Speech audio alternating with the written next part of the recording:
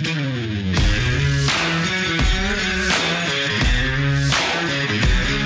well-regulated militia being necessary to the security of a free state. The right of the people to keep and bear arms shall not be infringed. Welcome to another edition of Bearing Arms, Cam & Company. My name is Cam Edwards. Glad you're with me on the program today. We're going to be talking about what went on at the White House yesterday. The vice president hosting about 100 or so state lawmakers as part of the White House Office of Gun Violence Prevention, touting model legislation for storage mandates, for lost or stolen reporting requirements, and encouraging these state lawmakers to enact a host of additional gun control measures, everything from banning so-called assault weapons to enshrining red flag laws. We'll get to that in just a moment. But before we do, let's talk about this for just a second. Biden's America, it is crushing us. You've got companies laying off tens of thousands of workers, one after the other. Americans working two jobs just to get by. Inflation pushing hardworking families to the brink, as you well know. And a digital dollar could be coming down the pipeline to completely destroy our way of life. Truth is, you need a plan. You know it, and I know it. And that's why you should call Goldco, so you can diversify your savings and investments with gold and silver before things get worse. They're a six-time Inc. 5000 winner, 2022 Company of the Year, thousands of five-star reviews, and they've helped people like you and me place over $1 billion in gold and silver. They're offering up to $10,000 in free silver while supplies last. And if you contact them today, qualified callers will get a free Ronald Reagan half-ounce silver coin. So don't wait. Call Goldco at 855-412-3806 today. That's 855-412-3806. So I wrote about this at Bearing Arms yesterday. The confab with the vice president and these state lawmakers. And, but I want to focus on a couple of aspects of this. One, it was pretty savvy of the White House to invite all of these state lawmakers because not only did they get some national coverage, but again, they got a lot of local coverage, right? Because now you can tailor these stories to individual state representatives or state senators, or in the case of what we're going to be talking about primarily today, the mayor of Kansas City, right? So you get headlines like this one. Kansas City mayor meets with White House officials on gun violence as city nears homicide record. So they got a lot of bang for their buck, right? By inviting these state legislators to go to the White House. It really amplified the media coverage that they received. But what exactly is going to come of this? Again, most of the lawmakers, in fact, I would say almost all of the lawmakers who were invited to the White House are already supportive of the anti-gun proposals coming from the Biden administration, right? So it's not like they really learned anything. I saw a lot of headlines yesterday talking about, roundtable discussions and looking for ways to combat gun violence. This was a very top-down discussion, right? I mean, this came about with the White House Office of Gun Violence Prevention. You had the DOJ get involved. They released, again, model legislation for storage mandates, for lost and stolen reporting requirements, that if, again, you are the victim of a crime, your firearm gets stolen. If you don't report that immediately to police, then you become a criminal yourself, right? All of those strategies were already in place. It's not like anybody came up with a new idea yesterday. This is about promoting the same tired, stale gun control policies that they've been pushing to enact in some cases for decades. But there's also, again, another narrative here, right? And that is that the only way to combat violent crime is through more gun control. And that's, again, what the mayor of Kansas City was talking about. Mayor Quentin met with the White House on Wednesday over a proposed federal rule expanding background checks and other steps to control gun violence as the city approaches a record number of homicides in 2023. The visit comes after Kansas City's 177th homicide of the year over the weekend, just shy of the 2020 record of 182 killings. As city officials look for solutions to the violence, they've often been hamstrung by loose state gun laws enacted by the Republican-controlled General Assembly. That type of reporting, which comes from the Kansas City Star, is indicative of the type of anti-gun media bias that we see all the time, right? You've got a mayor complaining, not just about violent crime, but again, about how he's hamstrung by Republicans, in this case, in the state capital of Missouri, right, who have all of these quote-unquote lax gun laws and are ignoring violent crime. The problem with that narrative is that if you look at what's going on with violent crime in the state's two biggest cities, Kansas City and St. Louis, they're two very different pictures. According to the latest homicide statistics in Kansas City, murders have risen by about 4% this year compared to last. Meanwhile, homicides in St. Louis have fallen by 25% compared to last year. And across the country, it looks like 2023 could actually be if not a record-setting year for declines in homicide, pretty darn close to a record-setting year. Nationwide, it looks like homicides are going to be down by more than 10%, which is very good news. So Kansas City and cities like Washington, D.C. and Seattle, Memphis, these are outliers. Jeff Asher, who's a crime analyst I talk about quite a bit at Bearing Arms. I think he does a really good job of just reporting on the data. He had a post a couple of days ago where he talked about, I think it was somewhere around 75%. It might have been 73, it might have been 76, but it was somewhere around 75% of the cities that he's been keeping track of in the year-to-date homicide totals. About 3 and 4 of those cities have actually seen declines in homicides compared to last year. And it looks like violent crime overall is declining this year as well, which is, again, very good news. Bad news for gun control advocates who, are basically wedded to this belief that more guns equals more crime. If that was the case, crime would be going up each and every year, right? Because there are more and more firearms sold each and every year, more and more Americans embracing their right to keep and bear arms. But more guns does not equal more crime. It is more complicated than that. Again, we're seeing an increase in homicides in some cities that have very restrictive gun control laws, like Washington, D.C. Meanwhile, you're seeing, homicides increase in a couple of cities that don't have very restrictive gun control laws, like Memphis. But we're also seeing violent crime drop in most other cities. Baltimore, Maryland, for example, this could be the first year since 2015 that Baltimore has fewer than 300 homicides. I mean, that is a remarkable turnaround. It happened, by the way, the same year that shall issue right to carry actually came to Maryland for the first full 12-month period, right? Bruin came down last summer, but this is the first calendar year that Maryland residents have been able to apply for and receive a concealed carry license without having to demonstrate a justifiable need. Again, according to gun control activists, that should have meant more violent crime, more shootings in Baltimore. And instead, homicides are dropping by a significant margin.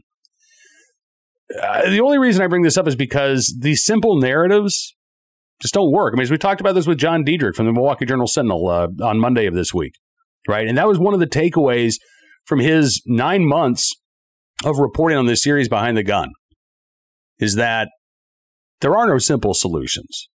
It's not a matter of, well, if we just pass this law over here, if we just enshrine this gun control policy over there, then everything gets solved, right?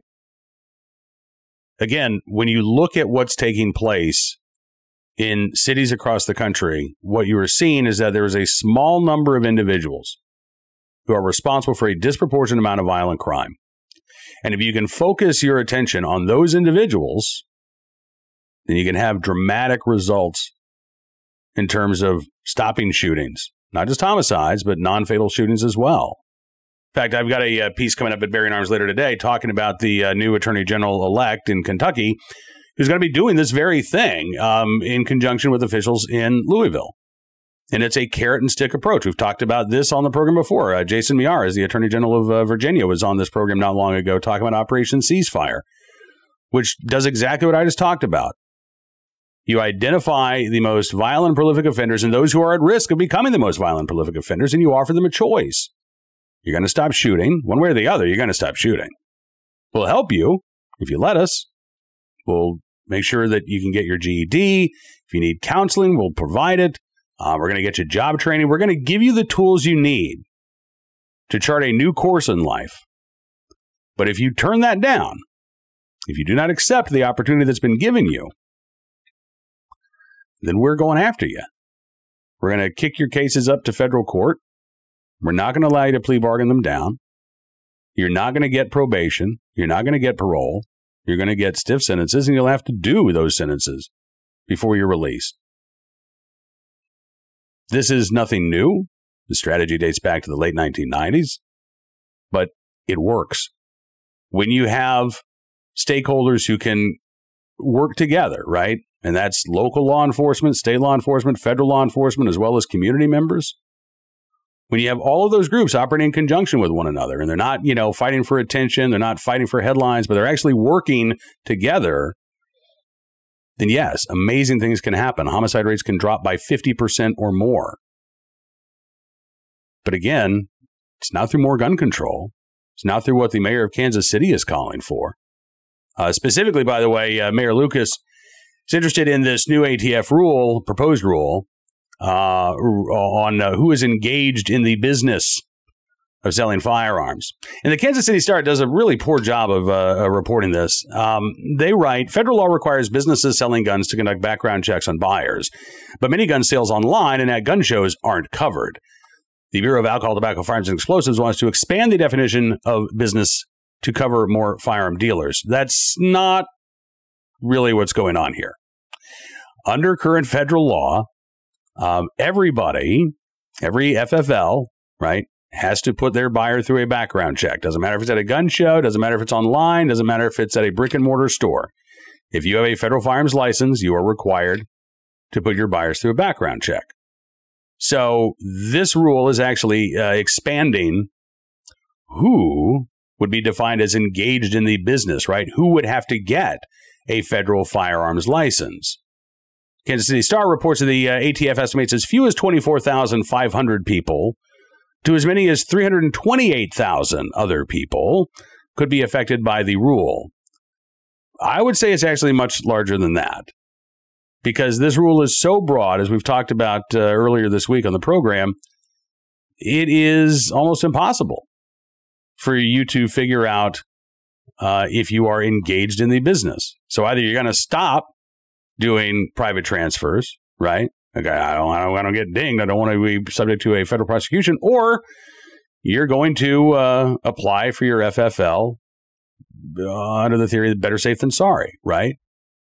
Because the ATF doesn't really give you a hard or fast definition of when you are engaged in the business. They've said you don't even have to complete a sale to be considered engaged in the business.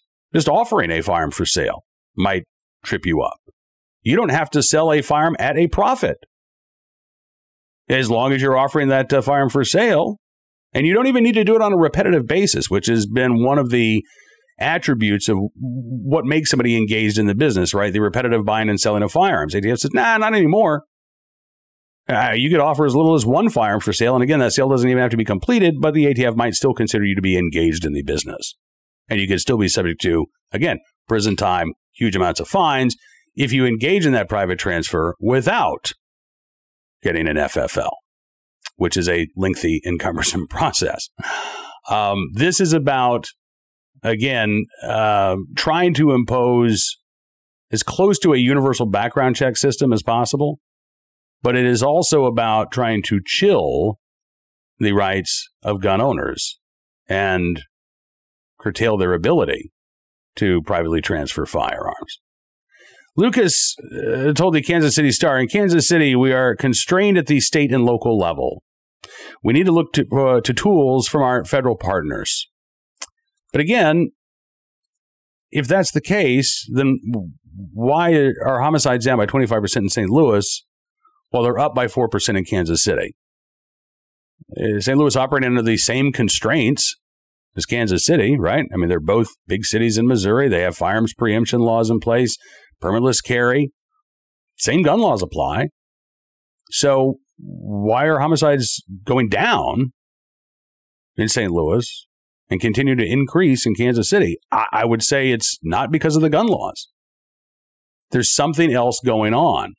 Now, I haven't taken a look at crime in Kansas City in depth. I don't know where the failings are. I don't know what the strategies are being used by the Kansas City Police Department. I don't know if they're focused on those most violent offenders. I don't know what the homicide clearance rate is.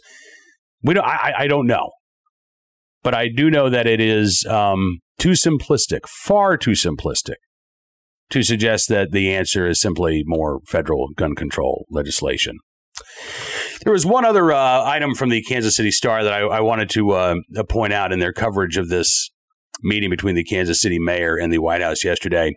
And I wrote about this as my VIP piece for Bearing Arms on Wednesday. Kamala Harris, talking to the lawmakers there. And she said, quote, "We're up against some who would suggest a false choice.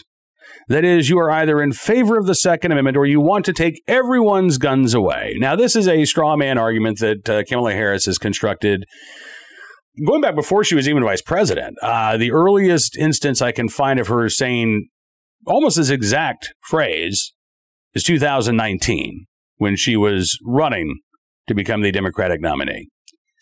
Apparently, she really likes that phrase because she has repeated it almost ad nauseum every time she talks about firearms. It's a great straw man, right? If you don't support what we're doing, well, you must think that we're trying to take your guns away. No, we're not doing that. I support the Second Amendment, she said. But what does that support actually look like? What does it look like? What does that mean to her when she says, I support the Second Amendment? This is a individual who signed on to an amicus brief in Heller when she was the district attorney in San Francisco, urging the Supreme Court to uphold Washington, D.C.'s ban on handguns, saying that, for 70 years, the courts have basically said that there is no individual right to keep and bear arms. And if that's the case, then the Washington, D.C.'s handgun ban doesn't violate anybody's rights. That's what she argued. When she was in the Senate, she supported a ban on so-called assault weapons. Obviously now, she's supporting a ban on so-called assault weapons. Kamala Harris talks a lot about, again, she's repeated this phrase multiple times. I support the Second Amendment, but I also support a ban on so-called assault weapons. So what does support for the Second Amendment actually mean to Kamala Harris? I don't know. But I would love for somebody in the D.C. press corps to actually drill down a little bit and ask some questions, because I want to know the answer. I want to know when somebody who supports a gun ban, who believes that handguns can be banned without violating anybody's constitutional rights, when they say they support the Second Amendment, I think that's deserving of a little bit more exploration, don't you? Rather than just allowing the vice president to repeatedly offer the trite and tired phrase without actually digging into the intent or the meaning behind it. All right, let's turn our attention now to today's Armed Citizen story, our good deed of the day, and our recidivist report. We will start there. A story out of Orlando, Florida, where a man accused of killing a 15-year-old in Orlando has a criminal history dating back to 2015. That's troubling enough, but the real issue is what happened the last time he was in trouble with the law. According to Channel 9, WFTV in Orlando, the man who is accused of killing 15-year-old Destin Webster Thompson back in October is a guy named Argardo Francois, 30 years old. And WFTV investigated his, quote, lengthy criminal history. And among the charges that he has faced, found a prior arrest for gun possession as a convicted felon in 2021, 2 years ago. According to the news station, Francois' sentencing score sheet, which was signed by a judge, shows that the minimum time he was required to serve was 3 years. It has not been 3 years since Francois was sentenced. And they spoke with Orange Osceola County State Attorney Andrew Bain, who said he should have been in custody for at least 36 months. So already we've got an issue here, right? Because 36 months, last time I checked, is not 3 years. That's a year and a half. So again, we're dealing with basically 1 day off your sentence for every day behind bars that you don't get in trouble, commit a major violent felony. Andrew Bain says because you had to serve that day for day, that's 3 years from 2021, and that would give us a community of breakthroughs the next year in 2024. So he should have been behind bars based on, again, that minimum sentence that he was supposed to receive. What happened? Well, Andrew Bain says that the previous state attorney allowed Francois to plead less than the minimum. Channel 9 found the plea negotiation agreement, and they confirmed that in the end, Francois was granted less than the mandatory minimum. He served less than a year behind bars for being a convicted felon in possession of a firearm and was released in May, 5 months before the 15-year-old was shot. Andrew Bain, the current state attorney, says the result of this was a 15-year-old child who lost his life. Francois, by the way, was also arrested this week for allegedly robbing and assaulting somebody with a weapon. That was when he was also arrested in connection with the death of the 15-year-old. Dustin Thompson's funeral is later this month. And meanwhile, Francois, hopefully the days of these sweetheart plea deals are over. But again, why was this deal offered in the first place? Especially when somebody, again, has such a lengthy criminal history. Today's Armed Citizen story. From California, Pleasant Hill consignment store worker scares off robbers with a gun. That's a headline we might not actually have seen in California a couple of years ago, at least much less likely to see one. Thankfully, there are some folks who have undergone the bureaucratic gauntlet that it takes to exercise their right to keep and bear arms. One of them being 73-year-old Albert Marcoux, who did have a firearm on him when a group of robbers came into his store just the other day. He was able to scare them away. At least one of them was armed with a sledgehammer. So, they did pose a threat to life and limb. Happened Monday afternoon, about 4:20. Surveillance video shows a woman walking through the store, according to KTVU. And she was just kind of scoping out the place, right? So then she leaves and she's talking to the security guard, kind of stalling at the door. All of a sudden, her buddies come bum rushing into the store. Again, at least one of them with a sledgehammer in hand. They run over to the jewelry counter. Marcoux was headed over there as well because he heard one of the employees scream out. And so as the robbers are running to the jewelry counter, Marcoux gets there first. He pulls his revolver. And all of a sudden, the group figures out they've got somewhere else they need to be. And they turn and they run out the shop. They get into two cars, one of which was reported stolen. Actually, as they're getting into the cars, a Pleasant Hill police officer pulls up behind one of them because the white Infiniti that they were in had been reported stolen, and a license plate reader ended up hitting on it. Despite the fact that the police cruiser was right there, two cars sped away, and nobody's been in custody. Nobody's been arrested with this. Marcoux says that he is going to keep a hold of his firearm in case they or any other robbers come back. He says, if they threaten my life or the life of my employees, I'll use the gun 100%. He says that he has kept his revolver on him inside the store because of recent incidents that are similar to this. A week ago, there were two guys who smashed display cases, stole jewelry at a home consignment center in Danville. Marcoux says, I didn't want to shoot anybody, but I have to make a statement. Too many bad things have happened. Stores get robbed left and right. So hopefully the suspects here in Pleasant Hill, California will be taken into custody, but nothing else. Hopefully they have learned not to mess around with Albert Marcoux or his consignment store. Finally today, our good deed of the day, in the right place, at the right time, willing and able to do the right thing.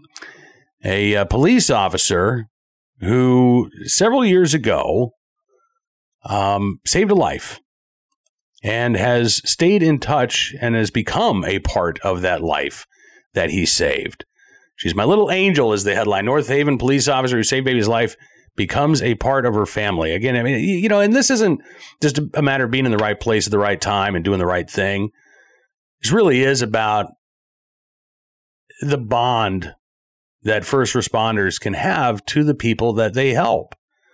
And maybe there are some first responders who are able to, leave the job behind, they get off their shift and they turn the switch and that's it. But I don't think that's the case for a lot of first responders, whether we're talking about police officers, firefighters, paramedics. What they see and what they do on the job carries with them off the clock. And in this case, Detective Michael Harden of the North Haven Police Department in Connecticut really bonded with this little girl who he saved a few years ago. This little girl, name's Tuka. She was born prematurely. Her mom had taken her to a movie theater, and she was just a few months old. And Her mom, Nikki Huckabee, said, I went to pick her up when the movie was over and I realized she wasn't breathing. And I was like, oh my God, I was hysterical. Michael Harton was in the theater that night. And he said, I saw Nicole running towards me with a little angel in her arms. He grabbed her, tried to revive her as much as he could. He said she just went limp on me. And he's a certified EMT as well, but he had never worked on a child that small. He said the training kicked in, but I was petrified. I was nervous. Performed the Heimlich maneuver, abdominal thrust, back blows. He says, I couldn't do anything, or she said, I couldn't do anything. The mom said, I couldn't do anything besides pray as she's watching the officer. And then Tuka took a breath and started crying. Harton says that cry was the best thing ever. He believes that she was choking on some mucus, but he was able to clear out her airways. He said, I almost started crying myself. And he talked about when he handed her over to paramedics. He said, I always remember when I put her on the stretcher, she was like a little bundle of joy crying. And I was exhausted for 2 weeks after that. Mike Harton is now Tuka's godfather. He showed up for her first day of school. He's there at the house delivering presents alongside his wife, Auntie Sue. And Uncle Mike Harton says, I will be there for her graduation and her wedding as well. As WTNH says, it's a moment that will always stand out in a 27-year career. And now Detective Harton lives with a little angel by his side. He said, unbeknownst to us, our family grew that day. Every time I see her, it's a great day. Tomorrow is going to be Tuka's 5th birthday. And Uncle Mike Harton will be there to celebrate. Again, in the right place, at the right time, willing and able to do the right thing. And in doing so, changing multiple lives, including his own. So, Detective Mike Harton, we thank you for your very, very good deed. That is going to do it for this edition of Bearing Arms Cam & Company. I want to thank you for being a part of the program, as always. Just a slight programming note. I'm going to be off on Monday, so instead of a Monday through Thursday schedule next week, we'll go Tuesday through Friday. Won't miss any Bearing Arms Cam & Companies, but we will push them back a day. So hopefully that's all right with you. Until we talk again, thank you so much for being a part of the program. And don't forget to check out BearingArms.com. We'll be reporting on all of the latest Second Amendment news and information from all across the nation, keeping you covered and up to date. Until we talk again here at Bearing Arms Cam & Company, be well, be safe, and be free.